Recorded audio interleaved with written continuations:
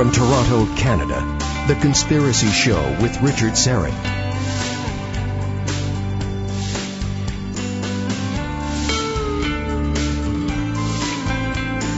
Welcome to the Audio Imaginarium. Come on in, hang your cloak on a peg, grab a stool, and come gather around the fire. There are stories to be told, and you are among friends. Scott Bennett, formerly of the U.S. Army 11th Psychological Operations Battalion, is standing by, and we'll get to him in a few moments. Scott attempted to, he blew the whistle by contacting the commercially controlled media and writing to U.S. politicians after being sacked from his job as a terrorist finance investigator after he proved to be a little too zealous at his job. First, let me introduce the boys in the band. On the other side of the glass, on the Flying V Gibson guitar, Ian Robertson, my technical producer. Here in studio with me on the Rickenbacker bass guitar and the theremin, Albert Vinzel, my story producer and occasional remote viewer. Normally, at this time, we do What's in the Box, where we ask Albert to utilize his remote viewing skills to transcend space and time and identify what is contained in our humidor. But I thought we'd give it a rest. A, I forgot the humidor. And secondly, perhaps more importantly, Albert has been struggling a little bit of late. And he's wearing many hats here in studio. He's running our Hangout on air, he's the story producer, and then I ask him to be a remote viewer every night for about 5 minutes. And struggling, I think, is an apt description. I think you're 0 for 4 in the last little while. So we're going to give it a week or two, and Albert, you can rededicate yourself to the protocols of remote viewing, and we'll pick it up again. Maybe we'll wait, I'm thinking, until early in the new year, which is fast approaching, 2017, because I know some of you people like to play along at home and send in your answers on to my Twitter feed, but we'll get back to What's in the Box a little bit later. A programming note, next week on the program, Toronto area author researcher Mike Sauvé will be here to discuss the legend of John Titor. Do you remember the Titor legend? It involves this mysterious individual who started posting comments in forums back in the early 2000s. These are the early days of the Internet, and claimed he was a time traveler from the year 2036, and he had traveled back to the year 1975 to collect some antiquated but necessary computer from an IBM that his grandfather had, I believe. This was a computer part that was needed in the future. Then he stopped off on his way back to 2036 in the year 2000. That's when he started posting, and the story was picked up by Art Bell on Coast to Coast, and later George Norrie, my good colleague at Coast. And the interesting thing was Titor had made a number of predictions about the future that actually came true, and then some others that did not. Fascinating legend. So Mike Sauvé will be here to discuss this, and he has some theories as to who John Titor may have been, assuming that he wasn't a time traveler. Rosemary Ellen Guiley, our paranormal investigator, will also be here to discuss her new book, which she's co-authored with John Zaffis. Those of you who are fans of the Sci-Fi Channel TV show, The Haunted Collector, John Zaffis. It's called Demon Haunted, True Stories from the John Zaffis Vault. That's next week. All right, let's get to our main entree. A whistleblowing report was submitted to the U.S. Congress detailing the connection between the CIA, U.S. Department of Justice, and the UBS Switzerland, this is the Union Bank in Switzerland, to the Al-Qaeda and ISIS terror networks. And this report was submitted back in May, I believe, of 2013. This report also contained intelligence reports which were available that could have prevented the Benghazi attack on the U.S. Embassy, which led to, of course, the horrendous rape, torture, murder of Ambassador Chris Stevens and other personnel there. But this report was buried. These are just some of the reasons why, for example, Edward Snowden decided to release what he had learned directly to the public. The report was written by my guest. Scott Bennett is a U.S. Army Special Operations Officer, 11th Psychological Operations Battalion, Civil Affairs Psychological Operations Command, and a Global Psychological Warfare Counterterrorism Analyst formerly with defense contractor Booz Allen Hamilton, which looms large in this story, as we'll discover. Now, I'll tell you that his bio is lengthy, but I'm going to read as much of it as I can. It's important to establish Scott's bona fides here. He received a direct commission as an officer, held a top-secret sensitive compartmentalized information security clearance, and worked in the highest levels of international counterterrorism in Washington, D.C., and MacDill Air Force Base in Tampa, Florida. He's developed and managed psychological warfare theories, products, and operations for U.S. Special Operations Command, U.S. Central Command, the State Department Coordinator for Counterterrorism, and other government agencies. He served in the George Walker Bush administration from 2003 to 2008 and was a social science research fellow at the Heritage Foundation. His writings and lectures seek to enhance global awareness and understanding of modern psychological warfare, the international military intelligence community, and global surveillance operations being artificially generated under the specter of national security. He's written extensively on the intelligence community's surveillance activities, addressed by Edward Snowden's National Security Agency CIA materials, and since 2010 he's filed numerous military government whistleblowing reports with congressional committees, including the Intelligence, the Armed Services, the Government Oversight and Reform, Homeland Security, the Judiciary, Foreign Affairs, the Banking, and Terrorism committees. He's communicated with over 100 federal representatives, senators, senior military officers, and Pentagon officials and journalists about the scandalous abuse of power and deception being employed against the American people by its own military intelligence community, and filed legal action against Booz Allen Hamilton and the Department of Defense for their involvement in secret Swiss bank terrorist finance operations, which he uncovered with the help of Union Bank of Switzerland whistleblower Brad Birkenfeld. His groundbreaking book is Shell Game, and that is available through Amazon. Scott Bennett, welcome to The Conspiracy Show. How are you? It's wonderful to be with you. Thank you very much for having me. This is a long, complex story, many players involved, and we only have about 45 minutes. So let's give us a thumbnail sketch of what was contained in this whistleblowing report that you delivered to the United States Congress. Well, let me just first start out. Amazon's been taking down the book a lot, so the best place for people to get it is to go to lulu.com. That's LULU.com, and then type in Shell Game by Scott Bennett, and it'll bring it up. That's the publisher itself. So people can access it by going www.lulu.com and then search Shell Game by Scott Bennett. And the book Shell Game really was the first whistleblowing report that I submitted with Brad Birkenfeld, actually on September 25th, 2012. That was the very first report that we sent up. And that was after 6 months of my interrogation of Brad Birkenfeld as the Swiss banker who had come over from Switzerland and tried to give all of these terrorist financing bank accounts, some of which were controlled by Osama bin Laden's brother, as well as Saudi Arabian royal family members, as well as, people from different parts of the Gulf nations, Qatar, Kuwait. One significant person was Abdullah Aziz, who was directly tied with various Saddam Hussein oil for food programs. And there was a very intricate web of bad guys and their money. And that was my job at the military and at Booz Allen Hamilton. I was tracking the money, tracking the bank accounts, tracking the money laundering mechanisms, everything that bad guys, terrorists, were using to get paid, to get money, to get weapons, to get bullets, to get bombs, to use against U.S. troops and against our national interests. And I came into the military, and I came into the Bush administration too, to fix problems, to end the war, to go home to my crops, to settle these wars once and for all, and to enhance the military's capability to do war fighting by combining my professional experience, my writing, my background, my entire skill set. And I ran into, of course, the military industrial complex and the contractor world of Booz Allen Hamilton, and suddenly realized they didn't want these wars to go away. They didn't want to end the stupidity of some of their operations with intelligent thinking and intelligent diplomacy and intelligent psychological warfare. And when I ran into that, I was quickly removed from my position.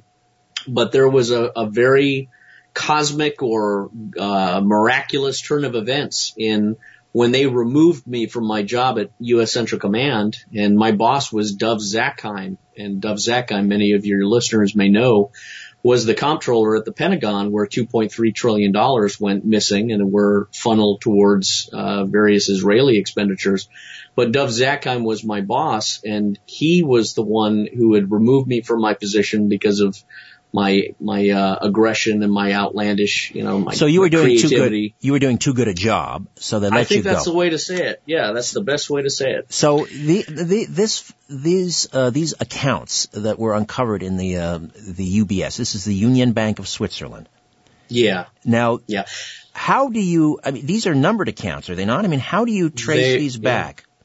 To these, they're numbered accounts, and Brad Birkenfeld, it's such a vast story. I mean, you couldn't make it up, but when you begin to really draw it out on a whiteboard, you see some fascinating connections. And just to make it real easy and to make it a real short version, Brad Birkenfeld had left Switzerland after the CIA had come after him to make him an economic espionage asset. Edward Snowden was part of that CIA operation at the time. The CIA had put Brad Birkenfeld into a compromising DUI position. Brad was in a Swiss jail. The CIA came, flashed the badge, got him out, and tried to turn him. He left Switzerland, flew over to the United States, went into the Department of Justice, and brought a briefcase full of documents. Now, the interesting thing was the Department of Justice kicked him out, didn't want anything to do with him, didn't let him tell his story. He had to go to the SEC, he went to the IRS, and then no one would talk to him until finally he went into the Senate. And that's where he disclosed this material to Senator Carl Levin, Senator John McCain, Senator Barack Obama at the time, on the Senate Permanent Subcommittee of Investigations. Right after that, Brad was prosecuted for tax evasion or conspiracy to commit tax evasion, basically by betraying him, by using everything that he gave to the United States government, everything he told them, they betrayed him with and prosecuted him with him, and they threw him in prison. And that's where he met me, because the powers that be in the Justice Department had come after me and thrown me into the same prison, if you will. The bus took a U-turn in Oklahoma, and miraculously I wound up in Pennsylvania, and that's where we came together. And we put our heads together. I said, this was my job. How did I find you here? I should have found you at a top secret base. And he said, Scott, I was forbidden from talking. So whether the white hats put us together or what, we put this report together where I combined my skills as a military intelligence officer and as a finance guy with Brad's raw WikiLeaks cables and banking documents from Switzerland, and we submitted it up to General James Mattis, to General Ray Odierno, to General Martin Dempsey, to the Senate Armed Services Committee, the Senate Intelligence Committee, the House Armed Services Committee, everybody you could imagine. And no one did a single thing. Now, an interesting date is on September 11th, 2012. That was when Brad Birkenfeld was paid $104 million to go completely silent. And he didn't speak a word after that. So that was the very same day as Benghazi. And there's a lot of speculation in the intelligence community that Brad Birkenfeld was paid off $104 million by gold that was taken out of the Libyan coffers, the Ukrainian coffers. Let me just stop you, Scott. We're into a break here, so let me pick it up on the other side. Whistleblower Scott Bennett. The book is Shell Game: The Betrayal and Cover-Up by the U.S. Government of the Union Bank of Switzerland Terrorist Threat Finance Connection to Booz Allen Hamilton and U.S. Central Command. Back with more right here on The Conspiracy Show. Stay with us. Speak a word. This is no place for the naive or the faint-hearted. The Conspiracy Show with Richard Syrett. Scott Bennett is with us. Shell Game, a whistleblowing report. Booz Allen Hamilton, defense contractor. What else do they do? Well, Booz Allen Hamilton is an old firm back from the late 30s and 40s. They erected IRS and they formed Homeland Security. They're deep into the intelligence, military contracting realm, all of the government areas of operation. They've got headquarters in Hawaii, which is where Edward Snowden worked with several of my colleagues. They've also got operations in McLean and in Northern Virginia, 2 different parts in McLean. And in my particular venue, I was brought in to do psychological warfare based on my advertising background, and then terrorist finance based on my interagency experience in the Bush administration. And they ran the terrorist finance account out of MacDill Air Force Base in Dov Zakheim. The money man at the Pentagon was now in charge of the money of counterterrorist operations, which I found very ironic, if not laughable, because this guy really is a thief, essentially. And Booz Allen Hamilton was tasked with finding all of the sources, the bank accounts, the money supplies that terrorists from Al-Qaeda and ISIS and every bad guy in between were using from all the Gulf nations and Iran and everywhere in our area of operations. And what I found out was that the law firm Covington and Burling in Washington, D.C., which had a relationship with Booz Allen Hamilton and had also employed Eric Holder and Lanny Brewer, the Attorney General, the Assistant Attorney General, this big law firm represented Union Bank of Switzerland, HSBC, and a few other banks. And essentially, this law firm that had control over our Justice Department was also working with the Clinton Foundation, was essentially creating this big triad, this big conspiracy where they were protecting the Saudis and enabling them to funnel money to Syria, to ISIS fighters, to Libya, using Qatar, using various Saudi accounts. And Covington and Burling was covering it, and Booz Allen Hamilton had been given a contract to fight it. And they were all in bed together. And my boss, Dov Zakheim, his son, Roger Zakheim, worked at the House Armed Services Committee. And I had been sending my reports. I had been going over the heads of my military authority because they were doing nothing.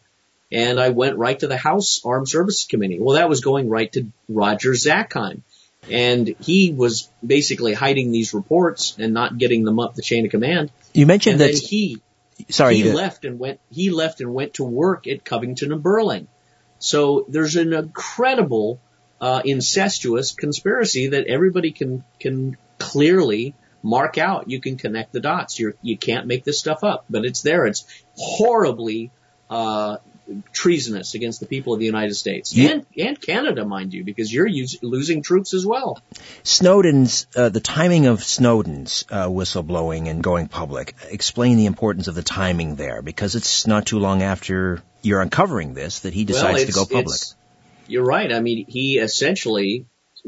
I won't go too much of my relationship with Snowden on air because that's the big thing the bad guys want to track down and find out about. But Snowden went public after seeing my report bouncing around U.S. Central Command in the military TSSCI channels, on the SIPRNet, on the NIPRNet. Snowden saw my report. He recognized Brad Birkenfeld because he had worked in targeting Birkenfeld when he was in Bern, Switzerland.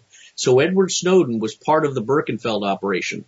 Edward Snowden saw my name on this report involving Brad Birkenfeld in Swiss banking, and 2 months later contacted Laura Poitras and Glenn Greenwald and started making the preparations to leave Hawaii and go to China. So there's no doubt that he saw me and he saw Birkenfeld, and he realized that things are only going to get worse if they're doing this to these guys.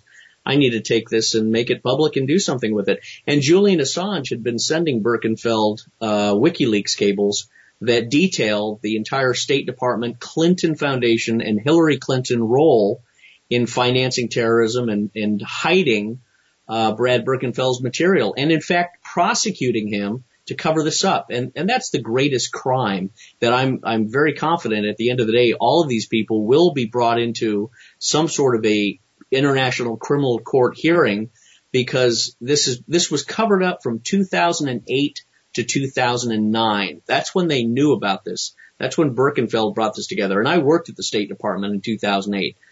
And Hillary Clinton, the Clinton Foundation, Eric Holder, Lanny Brewer, the law firm Covington and Burling, and certain members of the United States Congress, in concert with certain military people, including General James Mattis of U.S. Central Command, who's now the Secretary of Defense, including Jeff Sessions, including a variety of people now on the Trump team, they were all either sorely ignorant and somebody interfered with their mail, or they were sorely cowardly and they refused to do anything about it. Now, I can understand people being ignorant.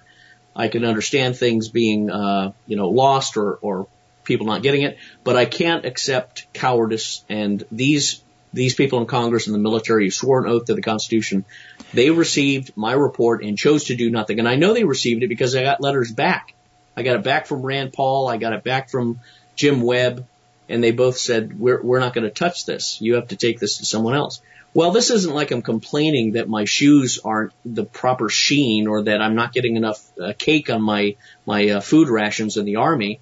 I'm an Army officer communicating that terrorists are getting money from Swiss banks and no one is stopping them. Right. And it was my job. So nobody knows this better than I do. Congressman, general, contact me for details. And they never did. The only people who came to see me were the Washington Post reporters, Tom Hamburger and Michael Isikoff. And they never said a word about this, and they never returned my whistleblowing reports that I gave to them. Well, the Washington Post should be sued for treason because they had this material in 2013 and they buried it. And I said it to Michael Hastings as well. And we know what happened to Michael Hastings. The late Michael Hastings, yes. Has this book been heavily lawyered? There's a lot of lawyers that I've spoken with that I know. I never reveal anything classified. All of the material came to me from Brad Birkenfeld, so essentially they can't classify it because it was outside of a military setting.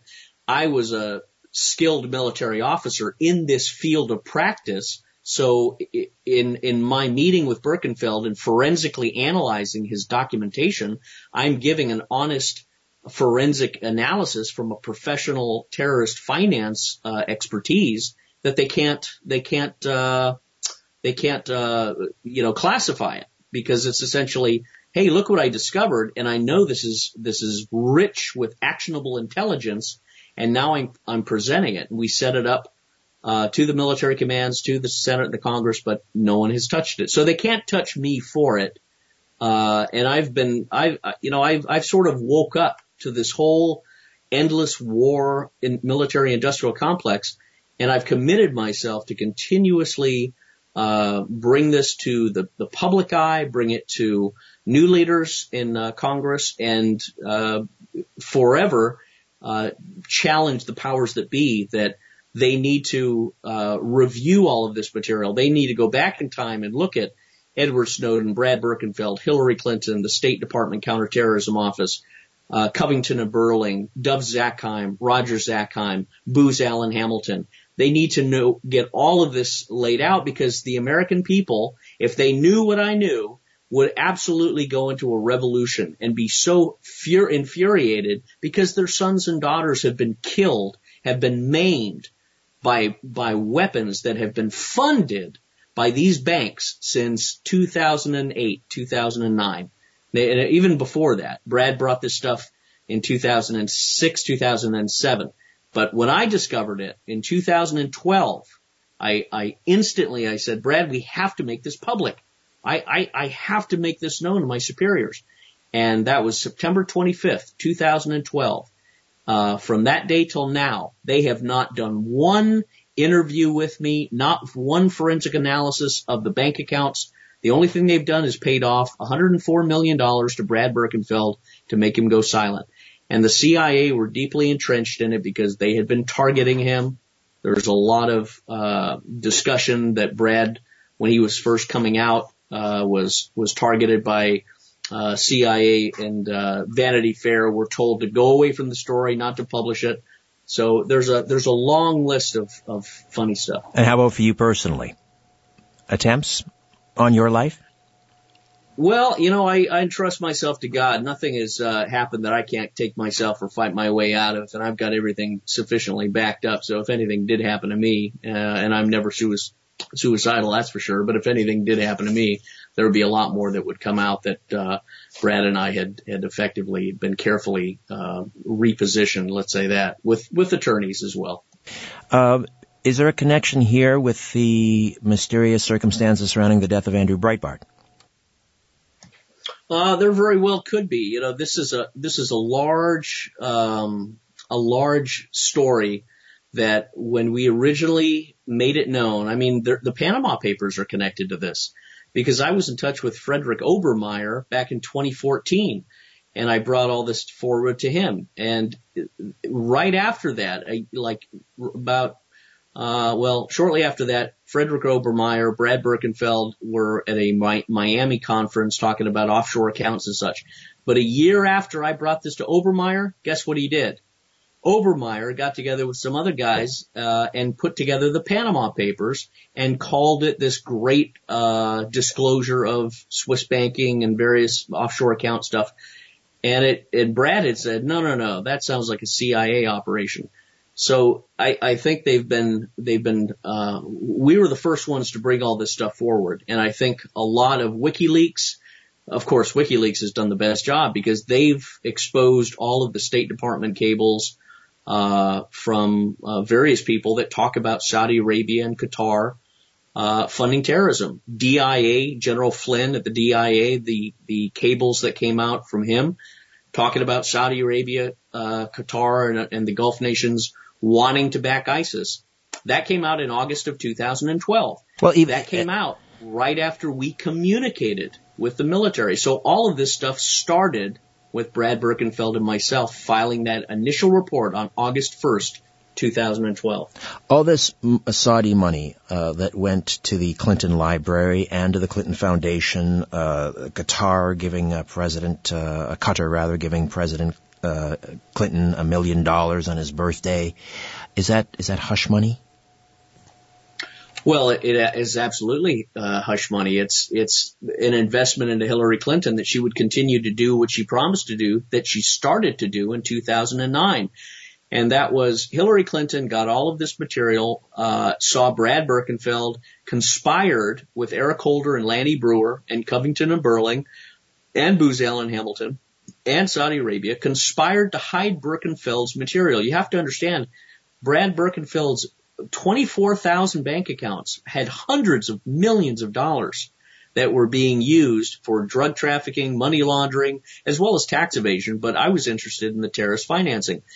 And Hillary Clinton made that go away and disappear by prosecuting Brad Birkenfeld, and they never investigated any of the bank accounts that he brought.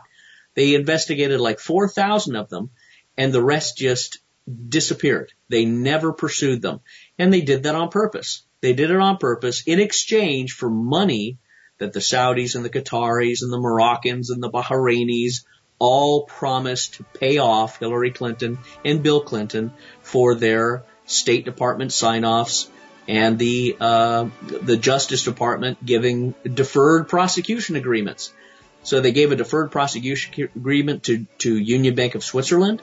Robert Wolf, chairman of the Americas of Union Bank of Switzerland, became Barack Obama's finance bundler. I got to jump in here again, Scott. We're up against another break. We'll pick it up on the other side. Scott Bennett is the author of Shell Game, a whistleblower's report, and we'll come back and discuss further when the Conspiracy Show continues right after this.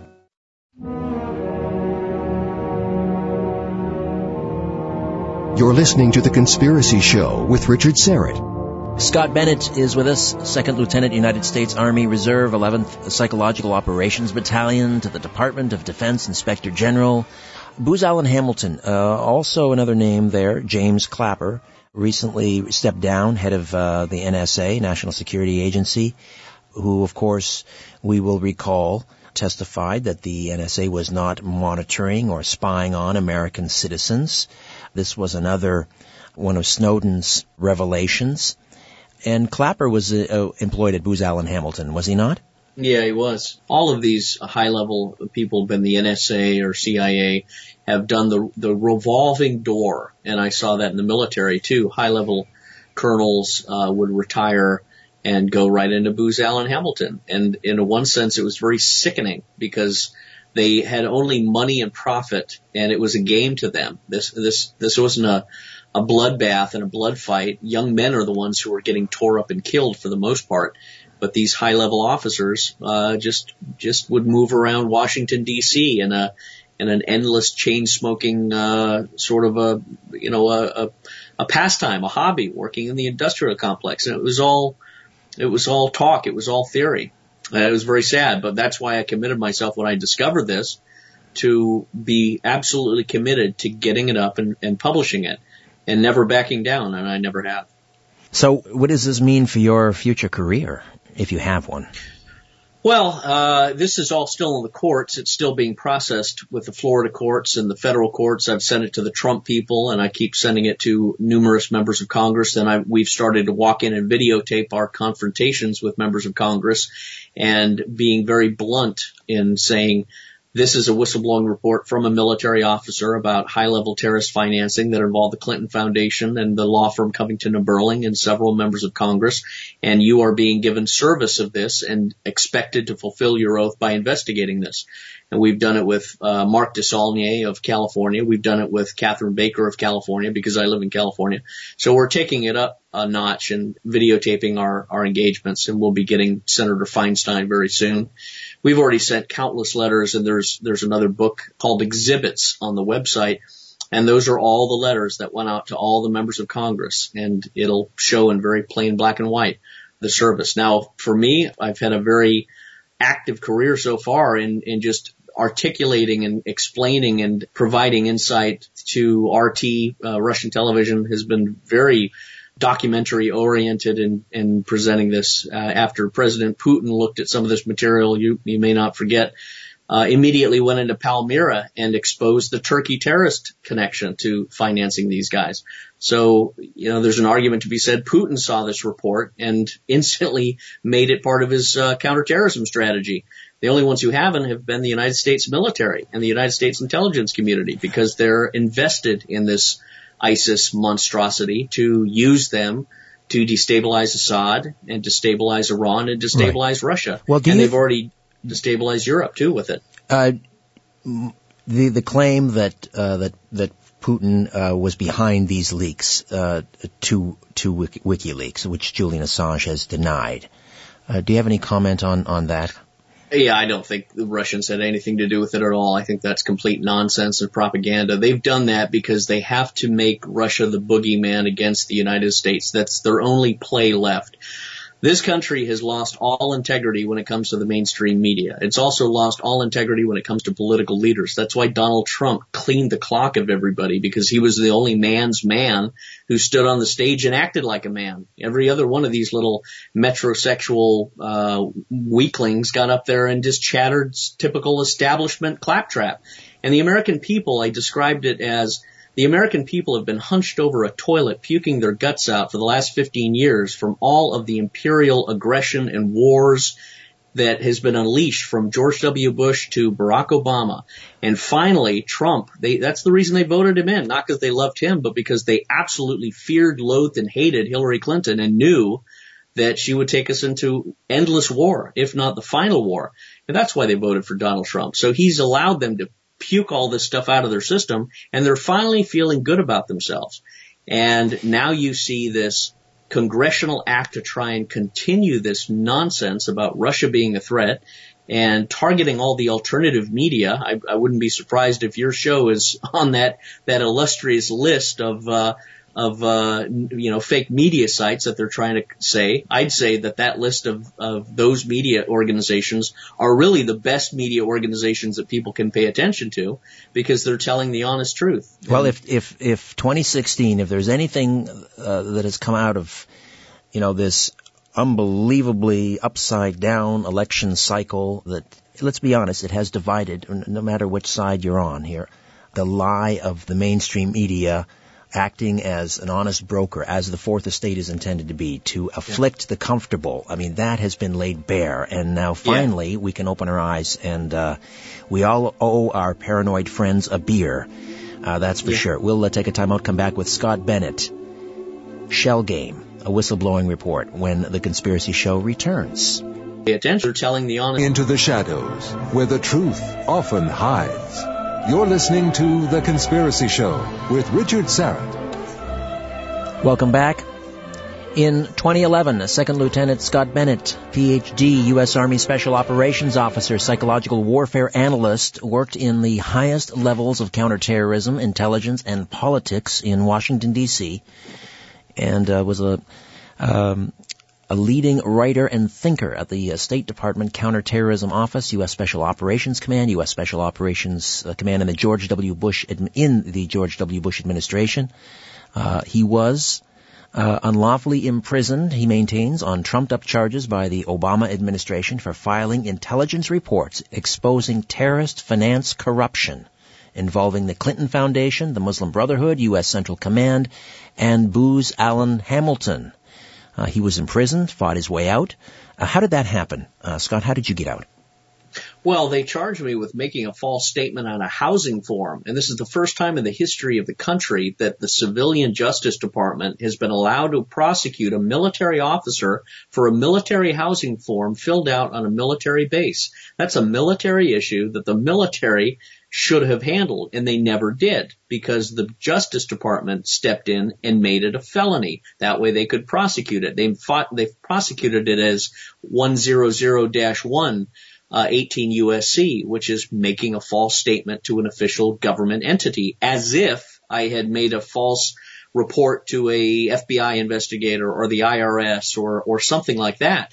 And I thought it was a test, to be honest with you. I thought it was a test or a joke or somehow they were testing my resolve to see if I would break under pressure, if I would, crack, because I was set to be deployed. I had a top secret clearance, and I just couldn't believe this was real. And they prosecuted me with this nonsense charge. And Donna Shalala's nephew, that's the other connection. Donna Shalala, who was president of the Clinton Foundation, her nephew was put in to represent me. And that's why I thought there's got to be politics involved. This is not a real thing. There's something funny here. And next thing I know, they put me into a jury trial. The guy never represented me at all. Never put one piece of paper that I had asserting that everything I'd done was not in violation of the law. And he didn't do a single thing to defend me. And before you know it, I'm charged with making a false statement on a housing form, and they whisked me off to jail. And that's where I've been fighting it ever since and the courts have ignored it. So I've had to go all the way up to the appeals court level to say, you never had jurisdiction. You're constitutionally forbidden from charging a military officer with what you've charged me with. And it's a complete perversion of justice.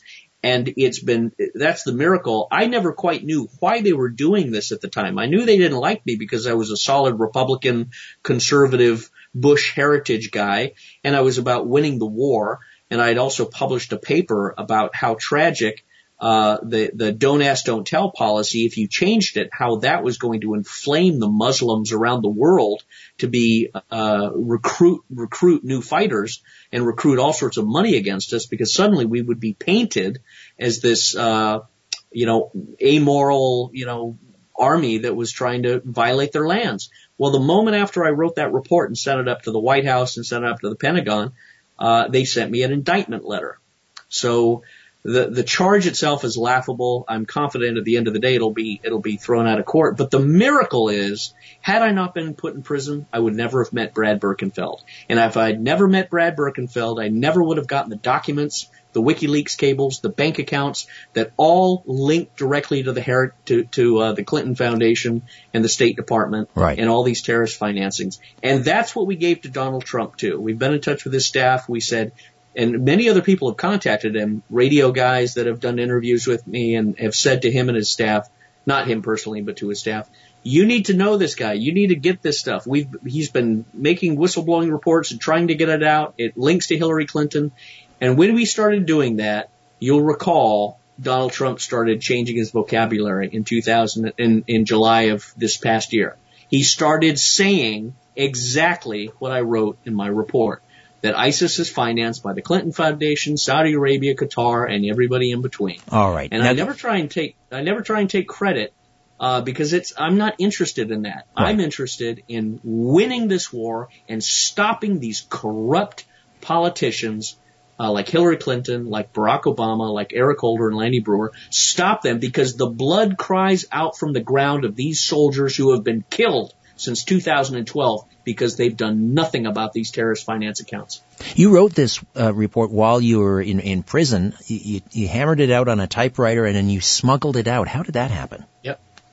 And had some guys who were working at the airport that took the reports and smuggled them out of their shirts and got them out and used the printing press at the airport to make multiple copies and sent them out to members of Congress from the airport, because I had several interferences with my mail. I think the CIA were trying to stop everything that came out from the prison. And I had people and their families outside of the prison contacting the media. That's the other thing. All the media were contacted about this. They never did a single thing. So it is really a wild, crazy story you couldn't make up, but it's all absolutely true. Smuggling reports out of prison, getting them on planes from guys who were prisoners at the airport, getting them to the Congress, getting them to the military. And I know they were getting places because the warden of the prison would come into my bunk area and go through my locker. And the guys around me would say, "My God, Scott, you've got the warden himself going through your locker. What's going on?" And it was because somebody high up was saying, "How in the hell is this Bennett guy getting these reports out? Who is he? What is he doing?" Well, he's just an officer that you train to fight and win a war, and he's doing his job. He's fulfilling his oath. He's doing his job well. And at the end of the day, all of you are going to hang, because it's all in black and white. It's all documented. And if anything ever happened to me, more documents, of course, would come out. But the heart of it is the WikiLeaks cables and the bank accounts that Brad Birkenfeld brought forth that, are just now being examined. And I think in the spring, you're going to have some very interesting turns. You're going to have some of these congressional hearings actually do some prosecuting using our evidence.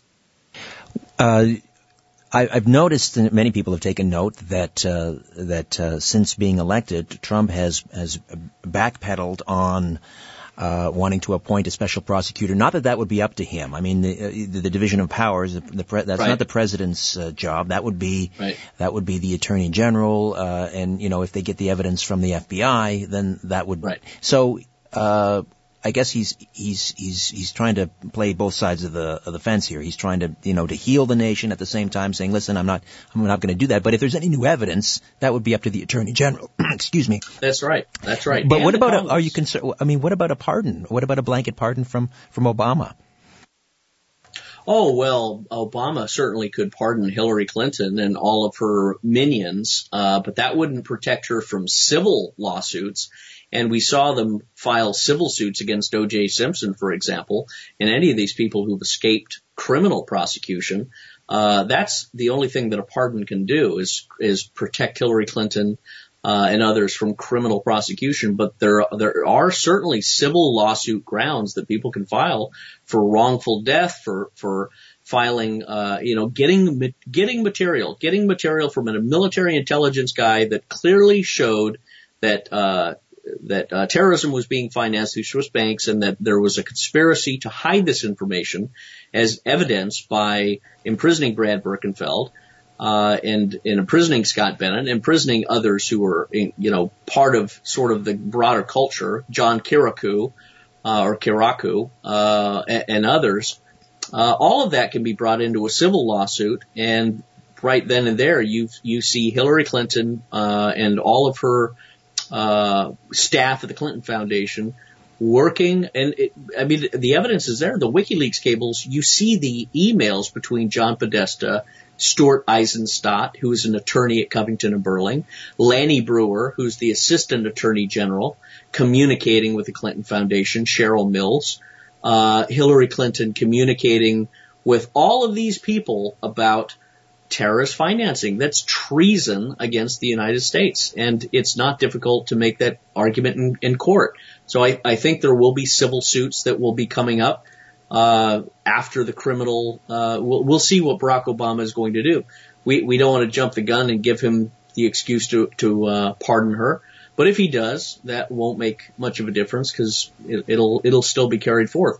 And of course, the big elephant in the room is Barack Obama himself is been labeled as a traitor to the country, and there's all sorts of scandals associated with him, and there's all sorts of allegations of his fraudulent lifestyle in the White House. So there's a lot of a whole den of vipers that are associated with this. But I try not to get too far afield. But I will also say in prison that's where I learned the most about 9/11 and the false flag attacks that were associated with 9/11. Yeah, well, we'll have to say that for another show. We're almost out of time here. But I want to. Boy, this is a difficult one. I'm going to ask you, and you may just.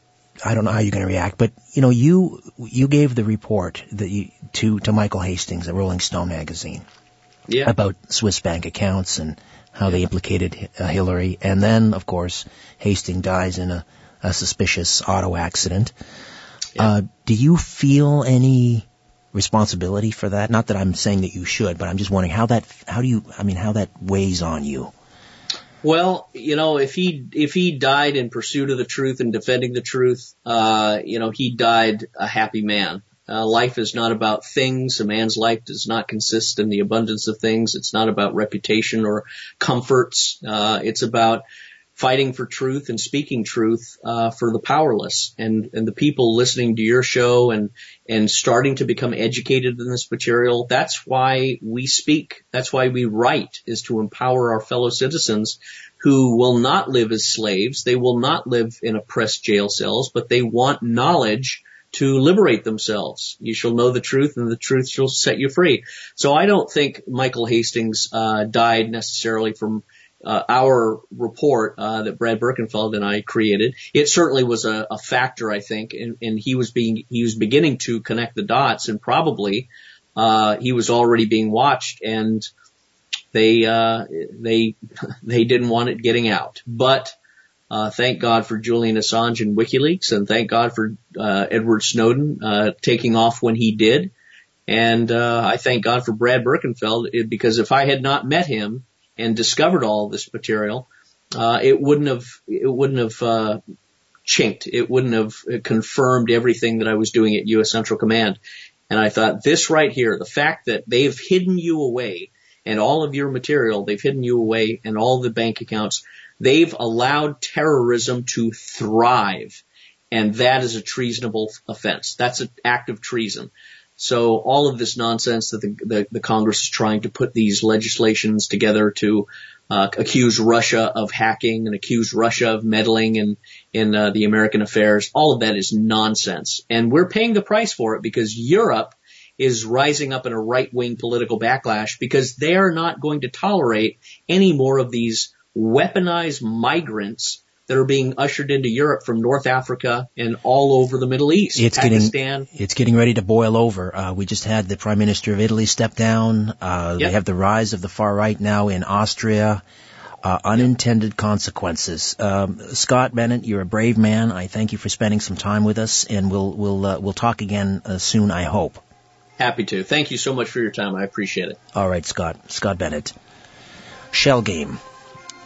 Military Whistleblowing Report. All right, my website is strangeplanet.ca, strangeplanet.ca. At least I hope it's still up and running after that discussion. Please say hello on Twitter, at Richard Syrett, S-Y, because I love you, R-E-T-T. And as always, as painful as it sometimes may be, follow the truth.